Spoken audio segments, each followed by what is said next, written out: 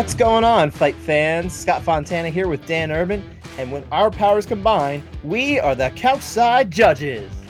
We've got a terrific guest for today's installment, as Bloody Elbow contributor Chris Rini joins us to talk about his cool new book featuring his MMA art, along with essays on a few notable fighters from 2019. I've been a big admirer of Chris's work for years, so we're thrilled to have him. And of course, there's no rest for the MMA world, as Colby Covington and Tyron Woodley are finally set to go at it in Saturday's action from UFC Apex. It's a pretty stacked card with plenty of noteworthy names set to fight, including Donald Cowboy Cerrone, Mackenzie Dern, and Mr. 10-7 himself, Khamzat Chimaev. It's a great lead into next week's UFC 253 pay-per-view card, so we'll break down the action later in the show. So Dan, let's get right to it, as we often do, and welcome Chris Rini to the show. For the uninitiated, Chris is an artist whose work often depicts visuals we see in the latest fights. On Mondays and Wednesdays, he publishes the MMA Squared cartoons featured on Bloody Elbow. And you can now pick up his new book, The Fine Art of Violence, Volume 1, which I mentioned features his art and some essays. Congratulations on the book, Chris. Thank you so much, and thanks for having me on. So, Dan and I, of course, got the chance to look it over. You sent over the book, and we looked it over. Great concept, first off. I really like the idea for this, and in general, just to do something totally unique in the MMA space. Where'd the idea come from? I've always been a fan of, I'm a fine artist, and I eventually found my way to MMA kind of later in life than I guess most fans, in like my early 30s. And I always felt like, man, this sport suffers from a lack of a season, because I grew up as a baseball fan, and that's a way of quantifying and cataloging like what happened. And then there's like this reset where you kind of like get to start with a fresh slate. And MMA, like there's this thing where it's the short, the problem that people have with the short-term memory of fans. Like you forget, like you get kind of steamrolled, both the fighters and the fans. Like you can't even keep up with everything. And I thought it would be really cool to start on January 1st and just draw everything I could that I thought mattered, and then stop on December 31st and like look at what you have. And it turned into this book that I'm so excited by, that I feel like this could be an annual, well, for the time being, this is an annual project where I feel like it helps people say, wow, this is special. This happened. And you see the story of certain people when you put like a start and an end between things. I like that description. I like that. And I imagine you're probably a Mets fan. You're talking about baseball because you're in Queens, right? That's right. I am. I grew up, I learned how to suffer. Yeah, you did. So, Chris, we always like to ask our guests how they got into the sport. So can you take us back to your earliest experiences with the sport? Sure. I guess I was trying to transition, trying to grow up. I've been in a band for many years, and I got into this relationship, and I was like, I'm like 30, 31 years old or something like that. I was like, I gotta kind of start shaping up or something, or do something else different with my life. And I got an office job, and it was a terrible idea. It was a terrible, terrible experience. But it was one of these jobs where there's like, you're supposed to be there for 40 hours a week, and there's like, 10 to 15 hours a week worth of work to do, because I was working for a struggling hospital. So I just watched YouTube all day long, and I just got hooked on fight compilation videos. And I always like to think it's because I was in the most passive, an accounting department, like the most passive department, doing nothing, talking to no one. I was like in a windowless office in a cubicle. And so like you had to see the most outrageous, violent thing possible to feel alive. Just to wake up. Yeah, totally. So I got hooked on watching these fight compilations. And then eventually, it wasn't enough. Like I had to start learning. Like who won? Who was that guy? Who was that person? Why did that happen? When about was this happening? I think I got the job in 2008. Okay. So, pretty soon after that, mid-2000, I got the job right around the time of the Great Recession. Yes. I remember that was just part of why I was there for so long. I was like, oh man, this is rough out there. I better keep my head down and just do this. And I always remember that. I think it was Mirko Krokop versus Bob Sapp, where I was like, okay, why did that little guy beat that big guy? Not even realizing that Crow Cop is a heavyweight, not even Sure. realizing how Well, big he everyone is. looks a little smaller compared to Bob Sapp. Yeah. So that was the one where I'm like, all right, it's not enough. It's not satisfying anymore to watch this, because obviously one person is capable of so much more than this other guy. And then I just started watching old fights and reading about the history of the styles, and which is daunting when you're like, oh, he's a shoot fighter. I'm like, the hell is shoot mean? I really had to start from the bottom. And this is where I think I took a atypical turn. I didn't really watch any contemporary UFC or Strike Force, or I'm trying to think who else was around then. I think IFL maybe. I think that was like I think IFL like either just ended or was about to die. Right, and WEC. I didn't watch any of them because I hit this point where I didn't understand the complexity of what they were doing, and I just found it so frustrating. And I just watched old fights for 2 years. Okay. And I didn't start watching like up-to-date UFC events till Rashad versus Rampage. Oh, okay. Which I think that was 2010. A lot of people watched that. That was a big fight. Yeah, it was, and that was just happenstance. I still remember when George St. Pierre was going to fight Dan Hardy. Yeah. I'm like on the like Reddit MMA, and like I think MMA Linker, that was the one I used to go to a lot. And everyone was like trashing the fight, trashing it. Like, he's going to run through this guy. Hardy's got no ground game. And I remember being like, I guess I won't watch it. No one says anything about it. we were actually there live for that one. We were separately, though. Oh, awesome. Yeah. Oh, well, here's a funny thing. That weekend, I go online. I'm like, all right, so this guy, George St. Pierre, everybody says he's great. What is great? And they're like, Matthews trilogy. I'm like, all right. So I always know in my mind, oh yeah, when he fought Dan Hardy, I totally was like, I guess I still won't watch contemporary stuff, but I go online and try and find. So I watched the Matthews trilogy the weekend that he fought Dan Hardy. Okay. I have like early on when you become a fan of stuff, these very integral moments kind of like stick in your head forever. And then, you become like a daily fan, and like everything washes over you.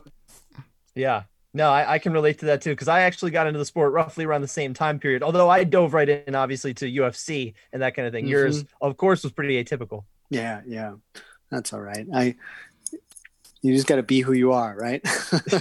Hey, you know what, you're an artist, right? That's kind of pretty, you go to your own beat. I can, speaking of obviously your art, of course, where does your love of art kind of come from? I've got a 5-year-old, as you know, and he spends all day just obsessively drawing fire trucks and construction trucks. It's it's like the only thing he ever wants to draw, and building with Legos, of course. Which, as you know too, yeah.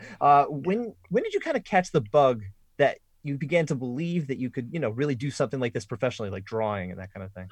It was a real long struggle, actually. I was discouraged at every step of the way. I imagine that's common.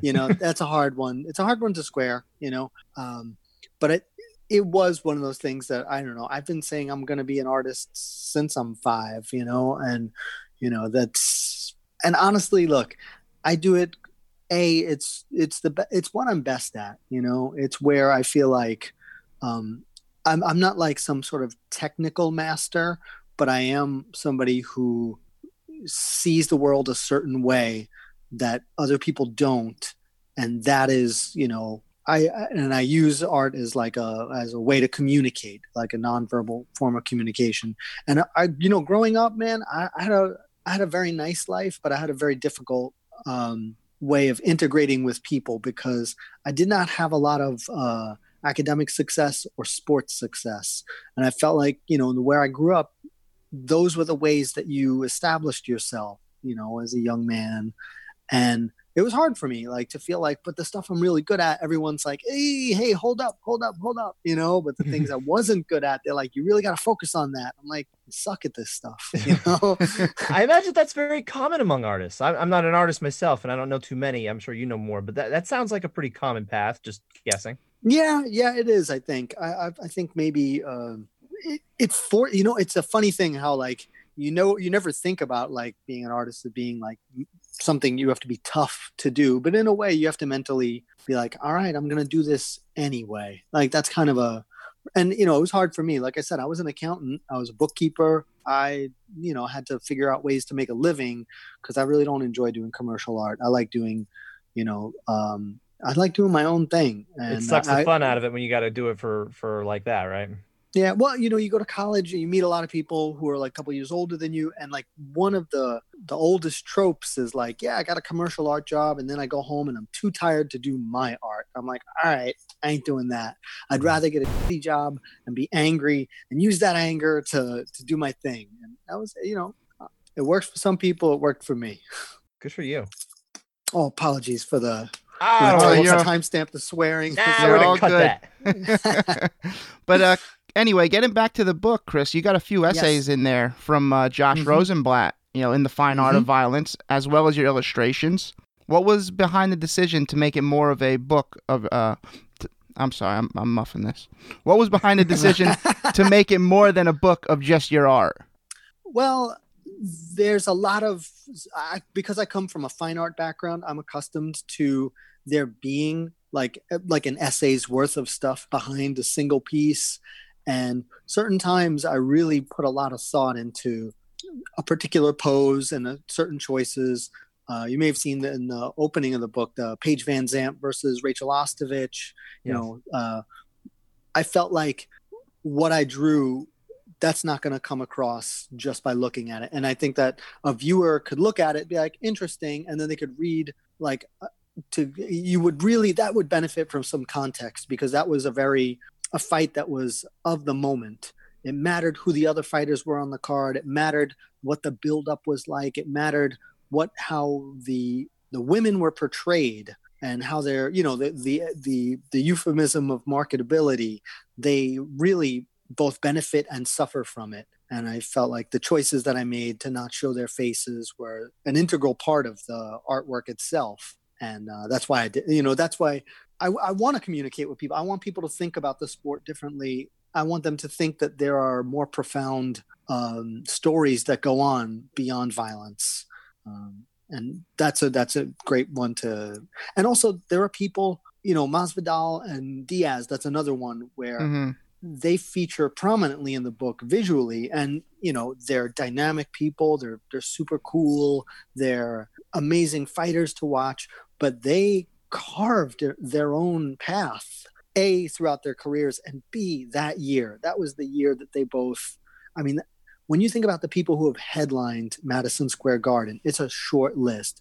It's Conor McGregor, Daniel Cormier, George and St. those Pierre. guys, George St. Pierre, Michael Bisping, like these like luminaries, and then these guys who did it like through grit, through a completely different path, and they're on such a short list.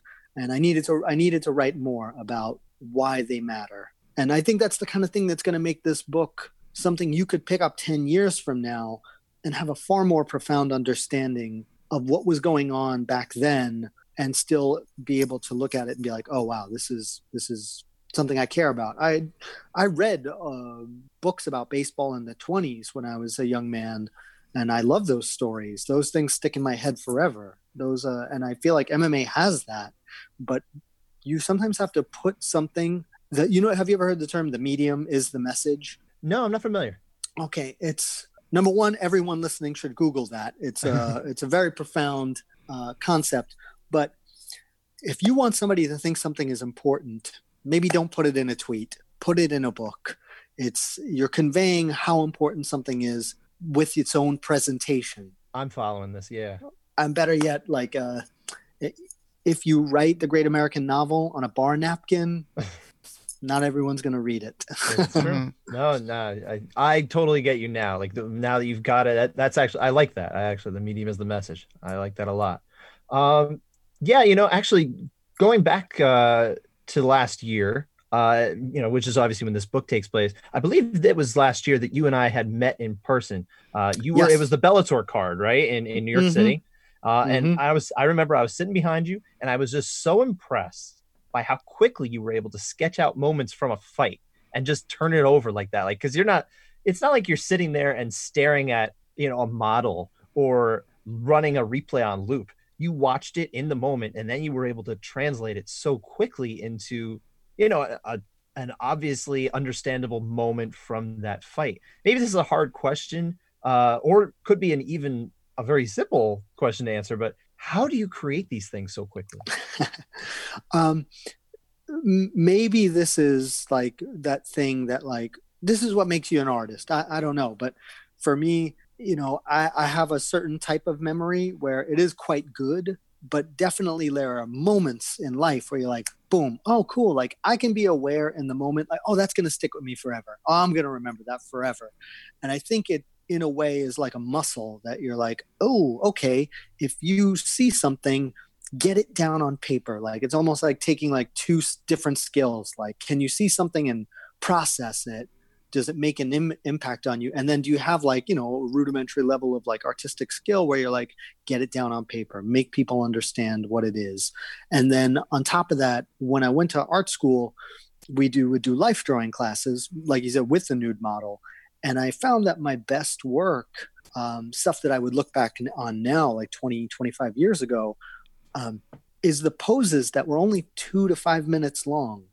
Somehow I was able to, within those constraints, I made better work. And it took a long time for me to realize like, oh, this skill, this like cool thing about art school and painting that I liked then, like I should really apply this to drawing MMA fights. And it's kind of hilarious how long it takes to put ideas together, That is wild. I like it. I like that this is like, because I'm not a big art guy. So I'm, just even listening to you talk. And I don't mean like a big art guy as in not a fan of it. I'm not as familiar with that world. Yeah. I loved art as a kid. I took art classes for fun outside of school. But I never had any talent for it. I just enjoyed it. So it's really interesting to hear you kind of talk about these things. Yeah. Awesome. Yeah. What kind of medium did you use? So I liked clay. I liked working with clay, actually. Oh yeah, yeah. I love sculpture. Fun. I love doing that stuff. Fire it up in the kiln, and you come back the next day or the next class, and you paint it. That was my stuff. I still have just put it in the attic. I just found it at my parents, threw it in my attic. Oh, nice. Oh yeah. I understand totally. So, Chris, we know you got Volume 2 in the works right now. Volume 1 focuses mostly on 2019, all the fights and the fighters from that year. Anything from this year that's going to be featured? Any moments already in the works? Oh yes, without a doubt. One thing that I learned from making the first volume, number one, I covered too many fights. There are certain things that bubbled up and fizzled. And I was like, oh, okay. Yeah. And like, like covering like Johnny Walker, you're like, oh, this is going to be hot. This guy's just blazing people in like 30 seconds. And then he just gets lit up by Corey Anderson. And you're like, huh. But that was a story in and of itself. It was.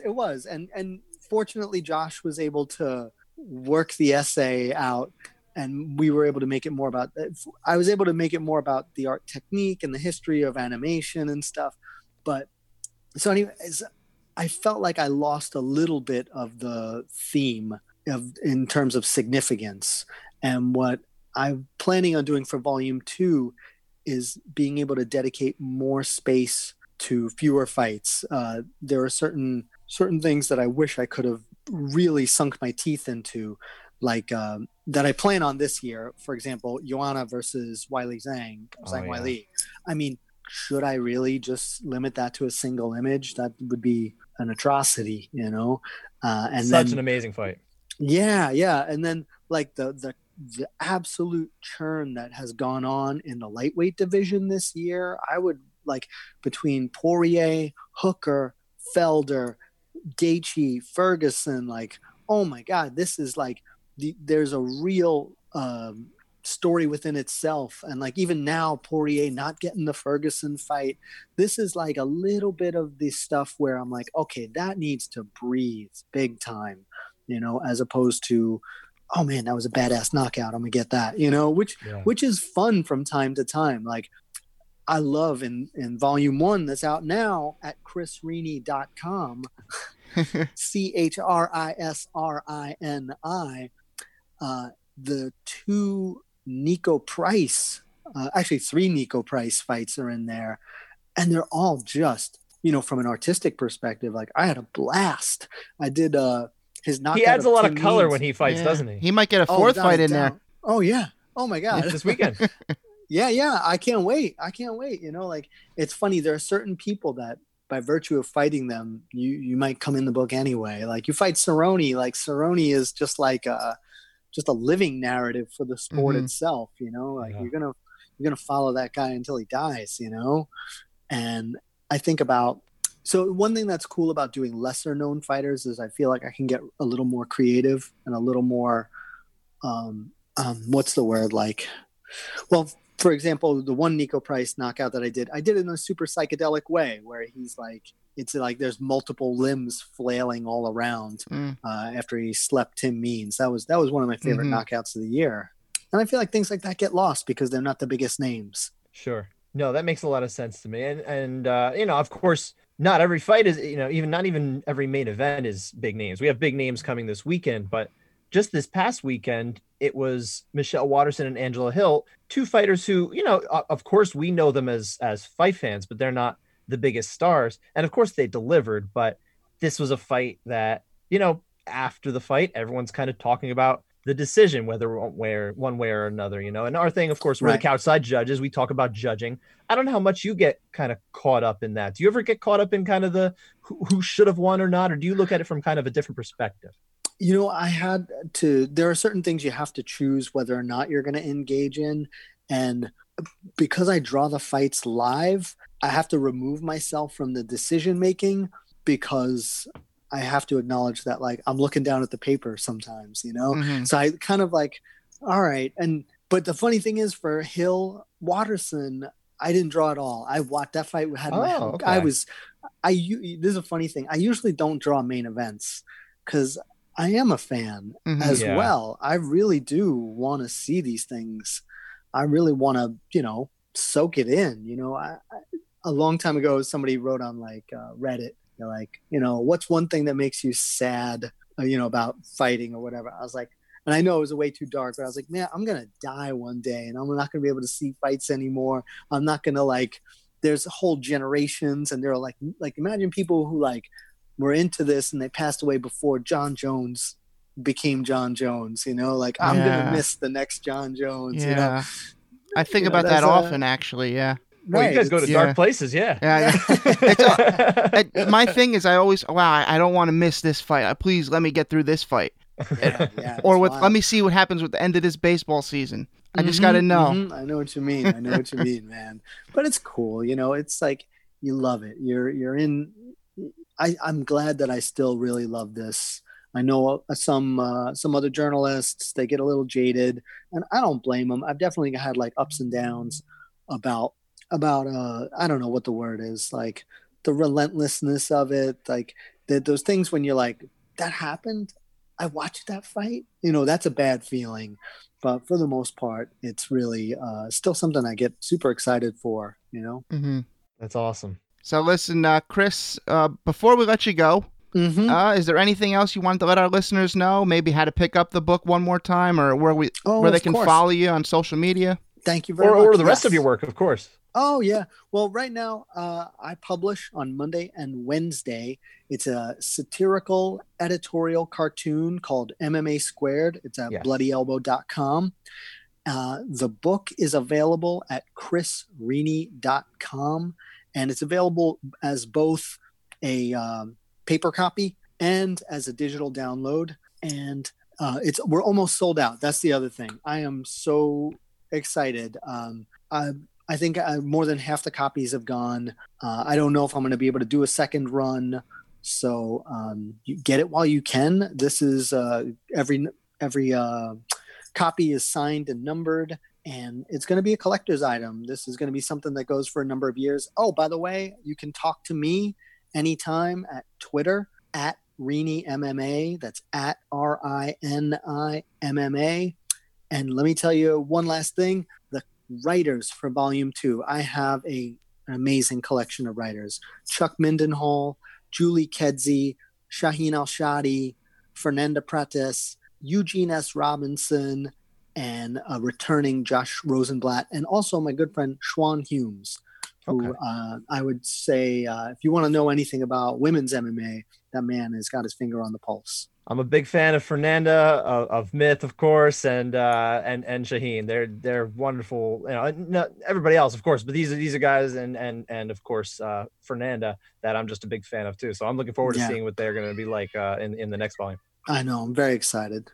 Well, Chris, again, thank you very much for joining us, and we appreciate your time and best of luck with the release. Obviously, it's going really well, so good for you. Yeah, thank you so much. I really appreciate the time, guys.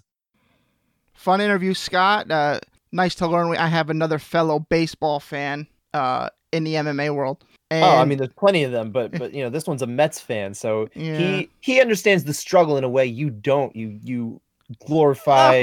We haven't won since 09. Spoiled Yankees fan. Haven't won since 09. But his art is pretty cool.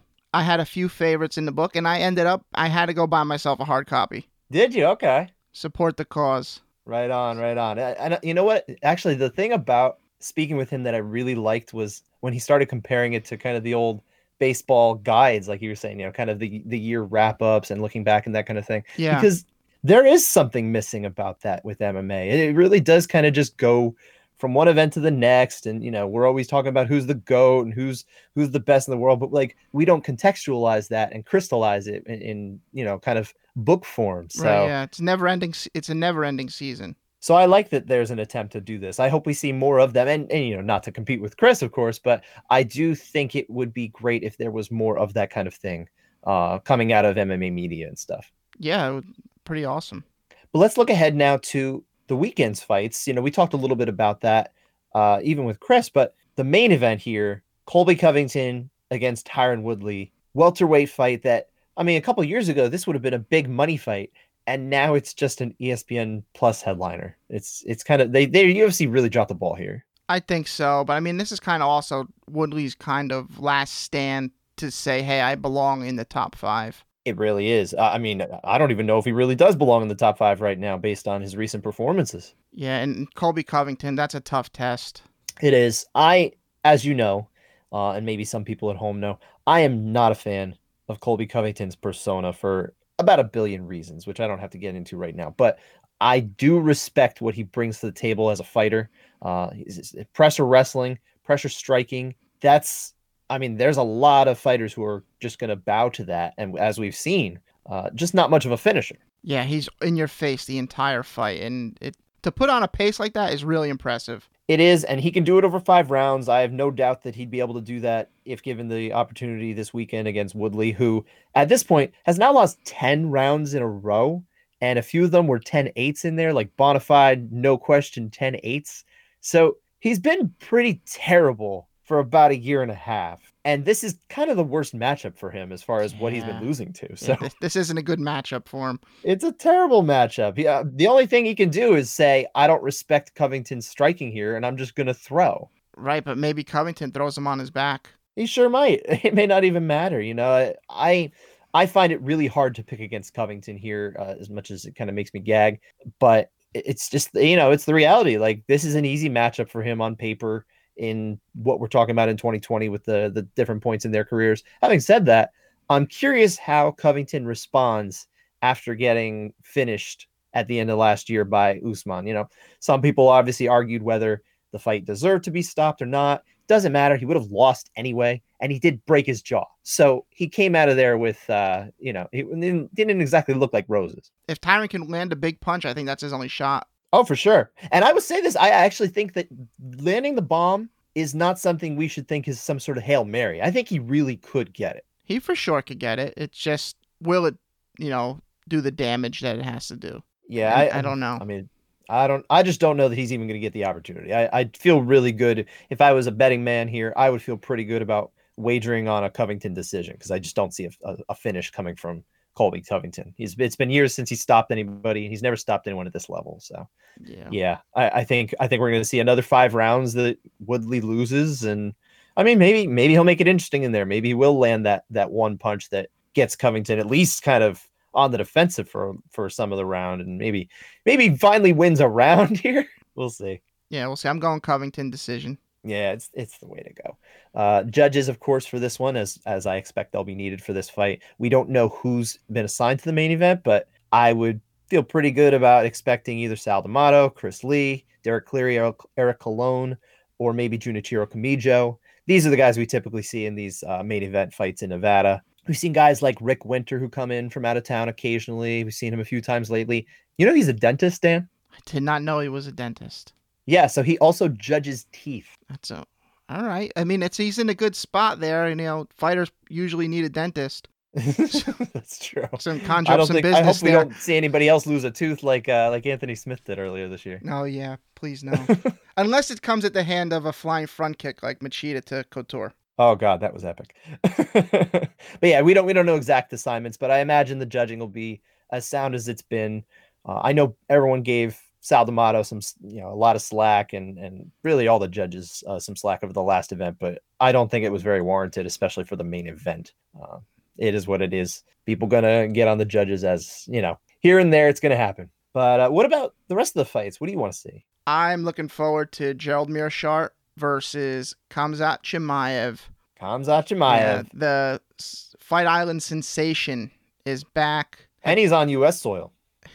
See how he does on the U.S. soil. This might be his first fight on U.S. soil. I believe it is. I don't know that for a fact. I didn't check on that, but I'm pretty confident that it is. I don't know how much that's going to impact this fight, but I will say this. Anyone who's completely writing off the ability for Gerald Meerschaert to win this fight is crazy. You can't do that. I don't know what the odds are sitting at in this fight right now, but if you see Meerschaert at anywhere in the plus 300 range, as I imagine you might be able to, gosh, that looks pretty attractive for a bettor. You know what? You can't count Meerschaert out.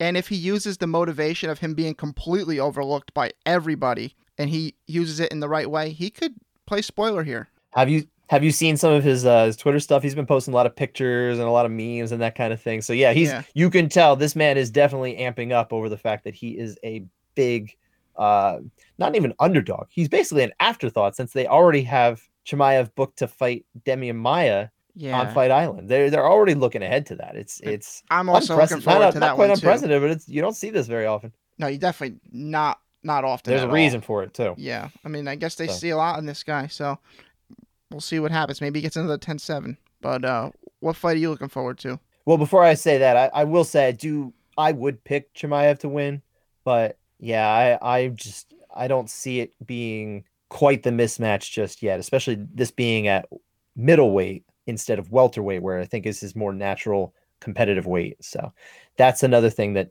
shouldn't be discounted here. So I think Chimaev wins. Do you think he wins? Yeah, I'm going Chimaev by finish. He's never been to decision. Rear naked choke. All right. Well, we'll see what we get. But again, back to your question, for me, it's definitely Donald Cerrone against Nico Price. I love this fight. I love everything about this fight. These are the guys who are meant to fight each other for our entertainment. Forget about, the actual sporting element of it. Of course, these guys want to win. Of course, these guys want to be champions, but this is just fun. This is the action, the violence that we deserve as fans, and they're going to bring it.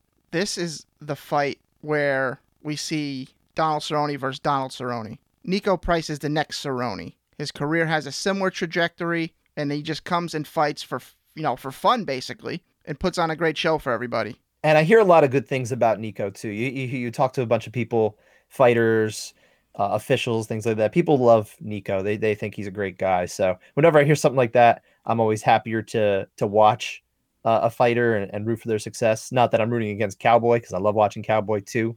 Had a brief chat with his grandmother once. She was very sweet. Grandma Cerrone, or I forget if that's her name, but his grandmother is just so sweet. So yeah, I mean, there's no way I'm gonna go into this with expectations. I'm not making a pick as far as the winner. I just want to have fun and enjoy it. So and I think honestly everyone else should too. Are you making a pick? Yeah, there's gonna be blood. The Just Bleed guy is gonna love this fight. And we're done. Another episode of the Couchside Judges in the books. Thank you again to Chris Rini for joining us. Sounds like he's really low on physical copies of his book, so don't wait too long to decide on a purchase. Dan and I are back Monday to recap the weekend's fights, as usual. You can follow us on Facebook and Twitter at Couchside Judges, as well as myself at Scott_Fontana, and my DMs are open. Find me on Twitter at DanUrbanMMA. Be sure to subscribe to the show on Apple, Spotify, or wherever you found us. Thanks as always for your support, and enjoy the fights on Saturday night. Later, guys.